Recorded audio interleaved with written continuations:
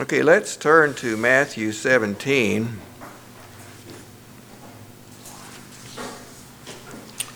Matthew 17, I like to read verses 14 to 21. And this is just before this, we have, of course, if this is somewhat sequential, in chapter 16, we have Peter's confession, where he said, Thou art the Christ, the Son of the living God. And then at the beginning of chapter 17, we have the transfiguration. We have the inner circle, Peter, James, and John, up on the mountain with Jesus, the transfiguration. Moses and Elijah, they're talking to Jesus, and Peter thought this was great. We should make some tents and just stay here a while. And, of course, then it changed, and they came down from the mountain. So that's where we pick up here, verse 14. When they were come down to the multitude, Matthew 17, verse 14, when they were come down to the multitude, there came to him a certain man kneeling down to him and saying, Lord, have mercy on my son, for he is a lunatic and sore vexed, for oftentimes he falls into the fire and often into the water. And I brought him to thy disciples, and they could not cure him. Then Jesus answered and said, O faithless and perverse generation, how long shall I be with you? How long shall I suffer you? Bring him hither to me. And Jesus rebuked the devil, and he departed out of him, and the child was cured from that very hour. Then came the disciples to Jesus apart, and said, Why could not we cast him out? And Jesus said unto them, Because of your unbelief. For verily I say unto you, if ye have faith as a grain of mustard seed, ye shall say unto this mountain, Remove hence to yonder place, and it shall remove, and nothing shall be impossible unto you. Howbeit, this kind goeth not out, but by prayer and fasting. Okay, I have a question for you. I want you to answer. Why could the disciples not cast him out?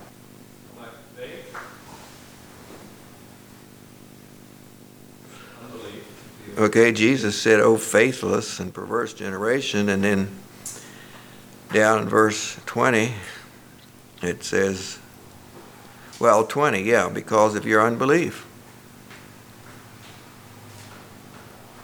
Any other ideas, thoughts? It says in verse 21, Howbeit this kind goeth not out, but by prayer and fasting. Okay, so this kind goes not out, but by prayer and fasting, and then also the faith aspect. So the disciples couldn't cast him out. Jesus did. Now, how could Jesus do it then?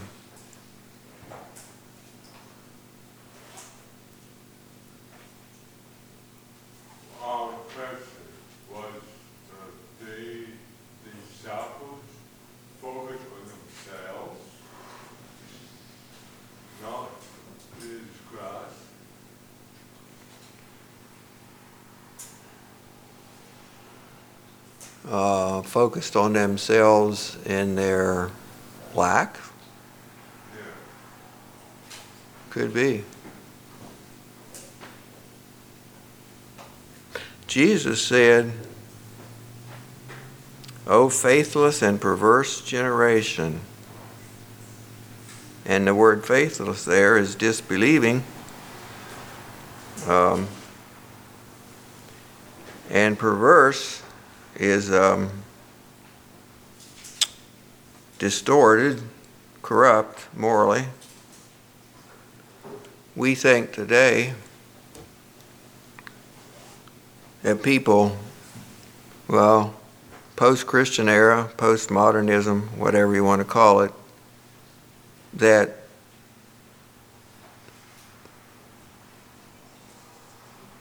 people just aren't interested in the gospel. It's just we're just living in the midst of a heathen, godless culture. And so you can't expect much, really. I mean, this was he said faithless and perverse generation, so I don't know that ours is that much different.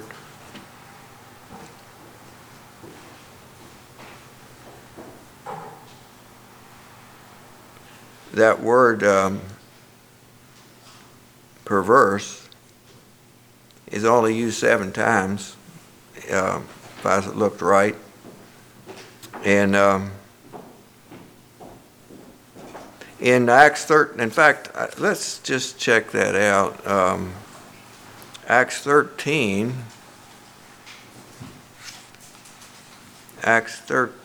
verse 8 and 10.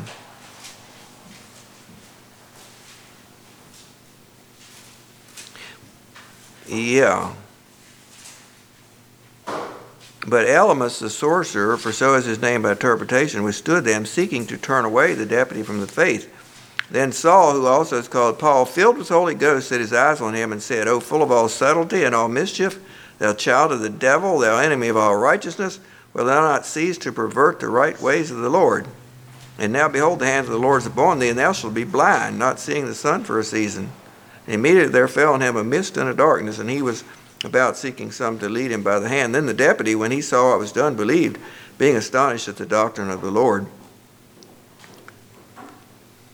But in verse 8, turn away, the verb turn away is the same as the verb pervert in verse 10. It's that same word that Jesus used in Matthew 17, perverse generation. And so, but you see, here was this Elymas, a sorcerer, and he was trying to pervert the truth. And Paul was full of the Holy Spirit, and he dealt with it. And earlier in this chapter, at the beginning, when they started on this missionary journey, and then it says they ministered to the Lord and they fasted. Okay, so praying and fasting. There's where the praying and fasting come in. The Holy Ghost gave direction. Well then, so then this followed from that. Now, turn while we're looking at that word. Let's go to Philippians 2:15.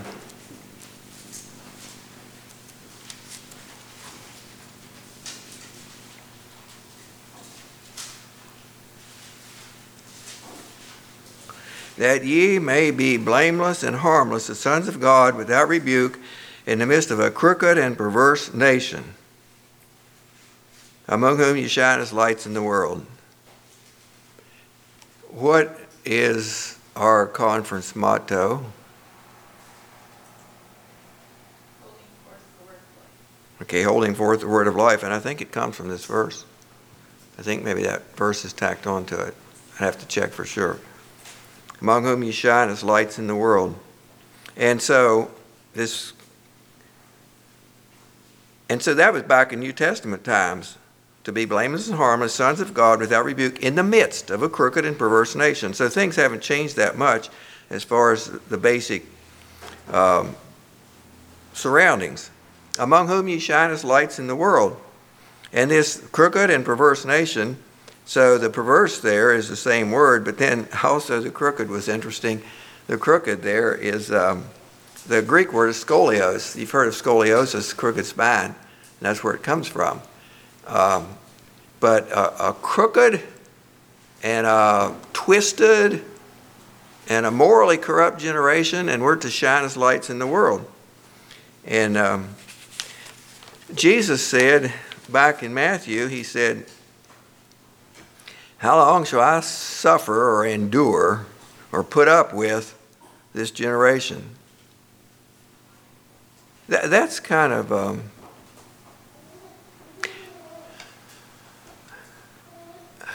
Jesus, I'm sure, wasn't frustrated. Was he disappointed in their lack of faith? Why did he express that? That almost looks like kind of a rebuke. Well, in fact, it don't just look like it. I think it was. And another thing that was a kind of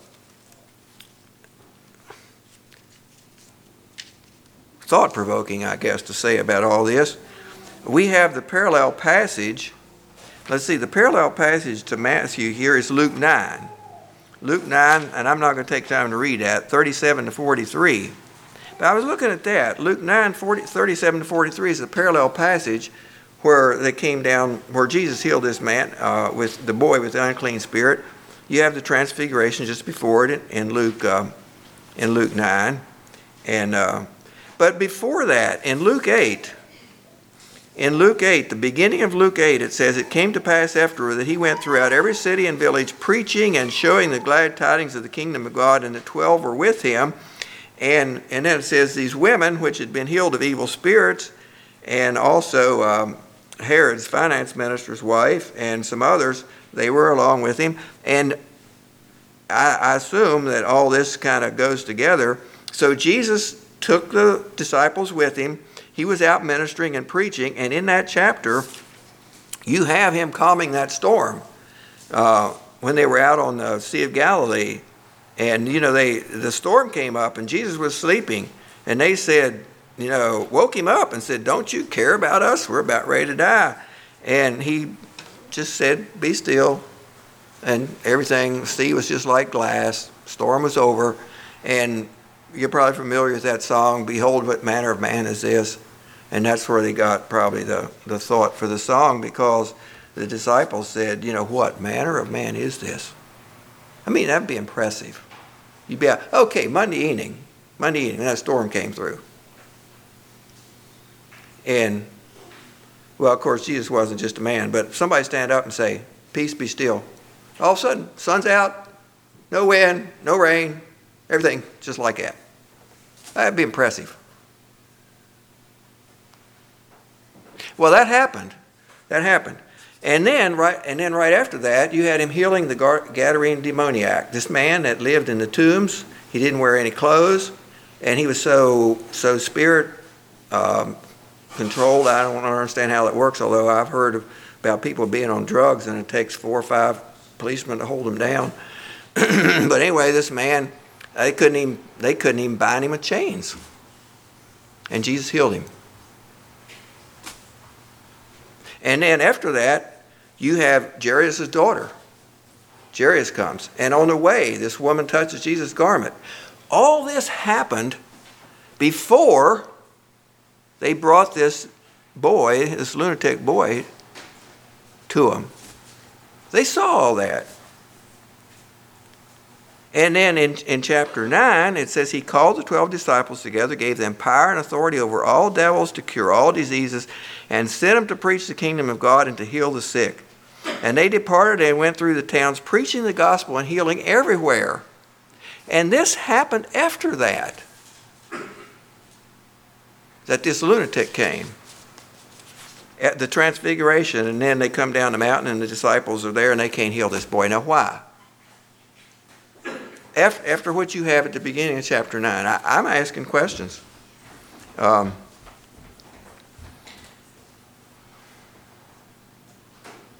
then, okay, that's then the account I read about them not being able to heal the boy, and actually he was in pretty bad shape. I'm going to read the part in Luke. Actually, I said I wasn't going to read the one in Luke. I wasn't going to read the one in Mark. It's a little bit longer, but I want to read it here in the Berkeley version. It's not that much different, but just a little bit. Let me see here.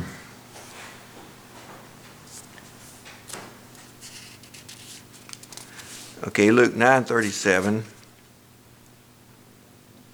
Next day, when they came down from the mountain, a great crowd met them, and a man shouted from the crowd, "Teacher, I beg of you to take a look at my son, for he is my only child. A spirit seizes him, and suddenly he shrieks. It convulses him till he foams. In fact, it hardly quits wounding him. I entreated your disciples to expel him, but they were not able." Jesus responded, "O faithless and perverse generation, how long must I still be with you and endure you? Bring your son here." And even while they were bringing him, the demon threw him down and convulsed him. But Jesus rebuked the unclean spirit and cured the lad and presented him to his father. And how astonished they all were at the evidence of God's great power. Well, then in chapter 10, you have Jesus sending out the 70. And, I'm going to read some verses here in chapter 10 of Luke. "After these things, the Lord appointed other 70 also, and sent them 2 and 2 before his face into every city and place whither he himself would come. Therefore said he unto them, The harvest truly is great, but the laborers are few. Pray ye therefore the Lord of the harvest that he would send forth laborers into his harvest.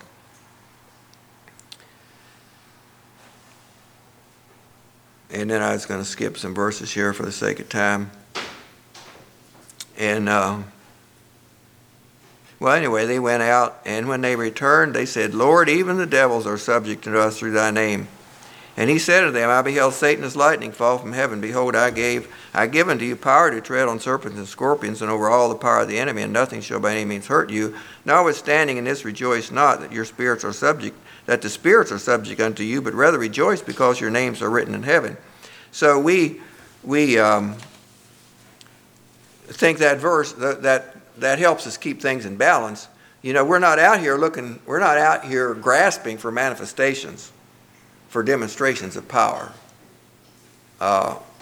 Being a child of God is the greatest thing that can be. And we don't have to have certain miracles to prove that we're a child of God, to prove that we're in a right relationship with God. But God is powerful, and the power is there. And so I guess, you know, what I'm reached for is how to connect in our day. Now let's turn to the end of Luke, chapter 24, the very end of the book.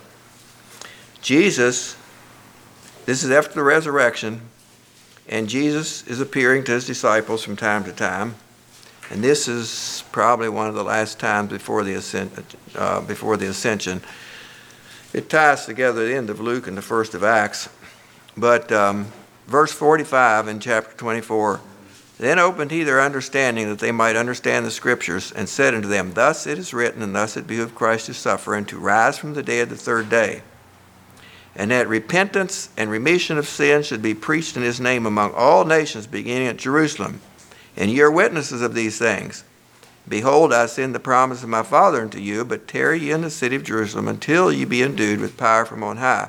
And so you have there in verse 46 the resurrection. And in verse 47 you have repentance and remission of sins, freedom, liberty, forgiveness of sins. And that's what they were to preach.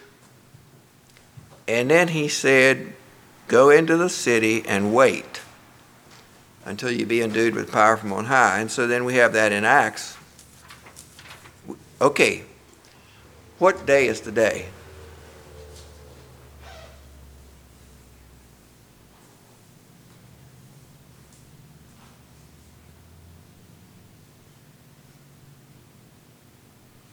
Well, if you've got one of these little books, I think it tells you. Yeah, it's labeled Pentecost Sunday. So this is my iPad.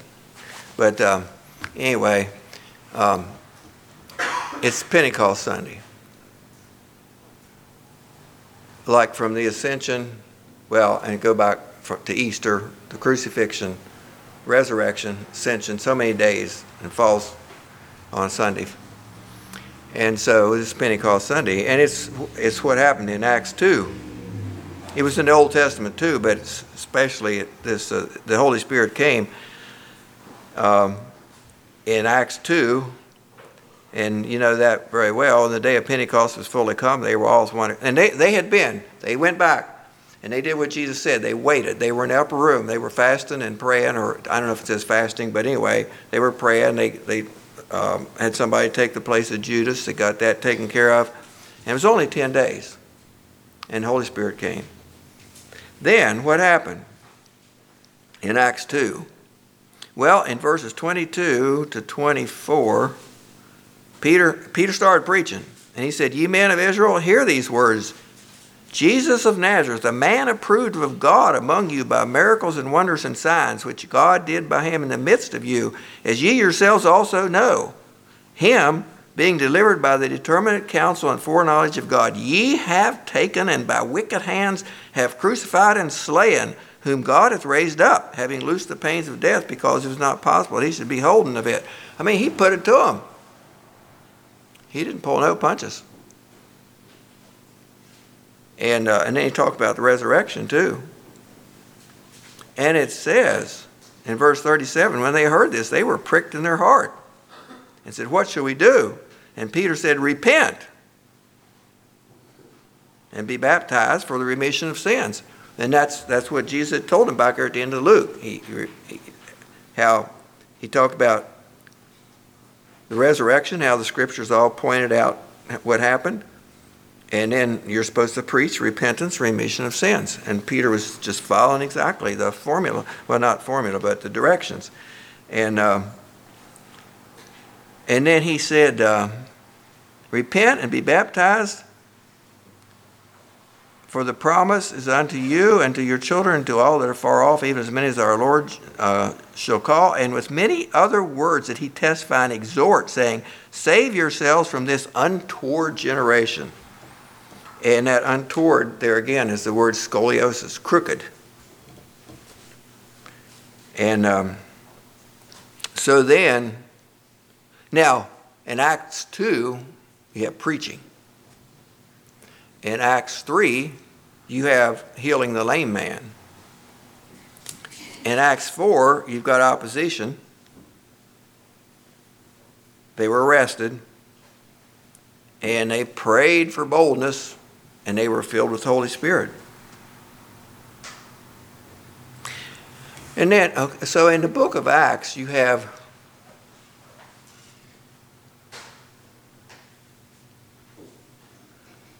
more miracles. You have more of these exciting demonstrations of the Spirit.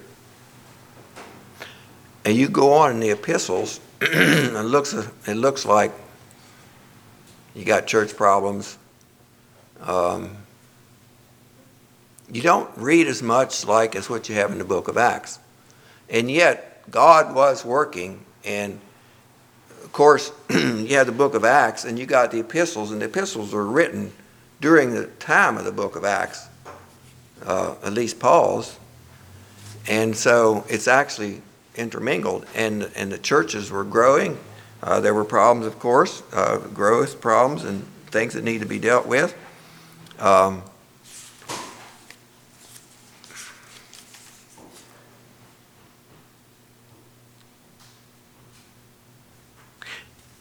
And I don't think frustration is quite the right word, but I'm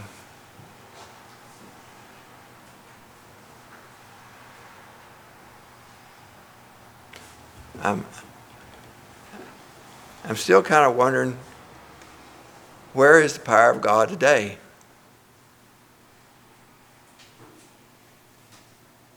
Different experiences I've had, and maybe I have told you about some of these, but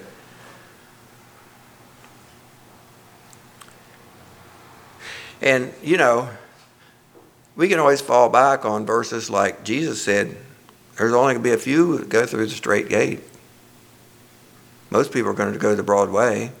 Even Jesus wasn't successful with everybody. I mean, Judas, he chose the money bag rather than Jesus. And so we got to be realistic. But let's not be too realistic. That's just the way it is, Okay, what I was going to say, there was this fellow about my age. He would stop in at our house when we lived at Bartow. He was on disability. And, but he liked to visit, and he'd like for Anna Murray to fix him something to eat and stuff. And that happened over a period of years. He would come to church, and he kind of eyed the girls and so on. And I know one time Eli Slayball was there and preaching, and he was kind of acting up in the back of the church, or at least Eli thought he was. And he said, if you can't behave, you can just leave. So he left. And he didn't come back for a while. He was offended, but eventually he came back. He liked the fellowship. He liked that, But his home, his dad was mean to him. And I mean, like, he's about my age. He was like 40-some years old or more when this was going on. And so one morning, he told me, he said his dad would go after him with a stove poker. One morning, he shot his dad and killed himself. And I asked him one time, I said, you know, what you need is the Lord. I said, you need to be saved. He said, oh, I've been about 8 or 9 times. And, well, that's some of the weakness of some kinds of teaching. But another time, it was his cousin, actually, a younger boy. He's probably in his 20s, maybe 30. I went through instructions for beginners, that basic Bible lease. I went through the whole book with him, went down to his apartment in Marlinton numerous times, went through the whole book. He'd study the book, we'd go down, we'd go over the lesson. And he didn't have a job either. He told me the reason he didn't have a job, I mean, he had worked. He had a job working for the city, I think, laying pipeline or something. And he said the reason he don't have a job because he don't want anybody to tell him what to do. And so we went through that whole book, and when we got done, he said, it's right. It's right. But he wouldn't commit himself to it. And so, you know, here's Jeremy. Jeremy come to church. He enjoys the fellowship. But he chooses to live with his street friends and drink. And I know that Satan is powerful. And a person can choose that way of life. And yet, God has ways of shaking people up. He has ways of reaching into their life. They're not going to all respond positively, and I don't exactly like the way that C.S. Lewis said it. He said the Lord drug him into the kingdom kicking and screaming. I'm not quite sure about that, although the Lord does put pressure on people, I know. So where is it in our day and age? I'm asking you. It's because we don't pray and fast? It's because we're an unbelieving generation?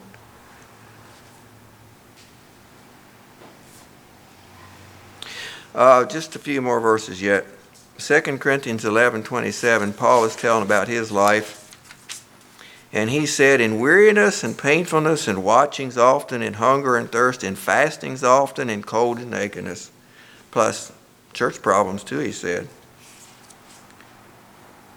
In Acts 16, it talks about the Holy Spirit. And actually, Wesley read some of that for devotions. In verse 13, in Acts 16, it says, we went out of the city by a river where prayer was wont to be made. In verse 16, it said, it came to pass as we went to prayer, a certain damsel met us. And then in verse 25, you have, they were praying and singing praises at midnight. But before that,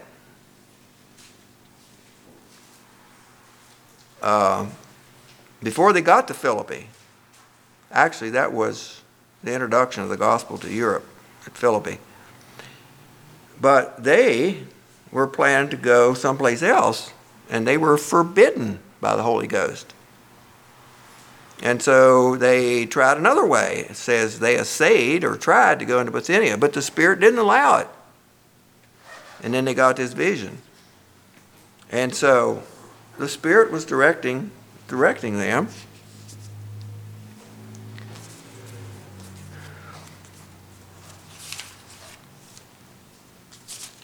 Ephesians 5:15-18. See then that you walk circumspectly, not as fools, but as wise, redeeming the time, because the days are evil.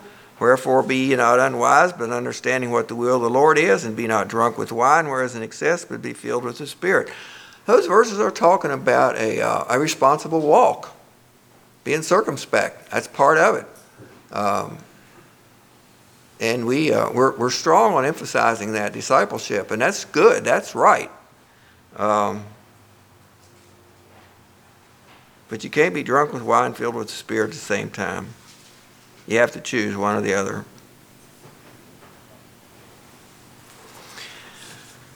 And thinking about prayer, I mean, it's what it says, and it's true. I guess just knowing knowing what to pray. In John 5:14-15, this is the confidence that we have in Him, that if we ask anything according to His will, He doeth it. And if we know that He hear us, whatsoever we ask, we know that we have the petitions that we desire of Him. So we know God hears. We know man has a free will, but we know God's powerful. And so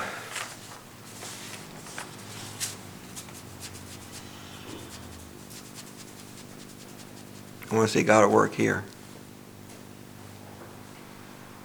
I think I had given you that little booklet, When the Spirit's Fire Swept Korea. And it's dangerous to,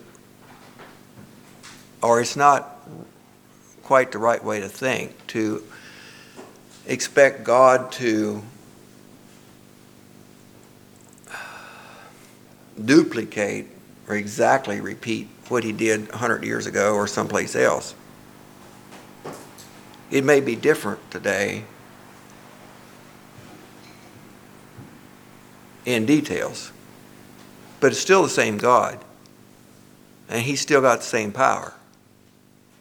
And so it can still happen today.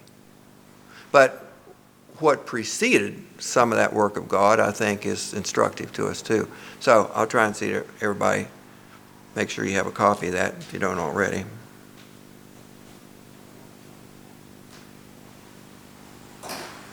Let's have prayer yet before we have the closing song. And Delmar, would you lead us? And for those that's convenient, let's kneel.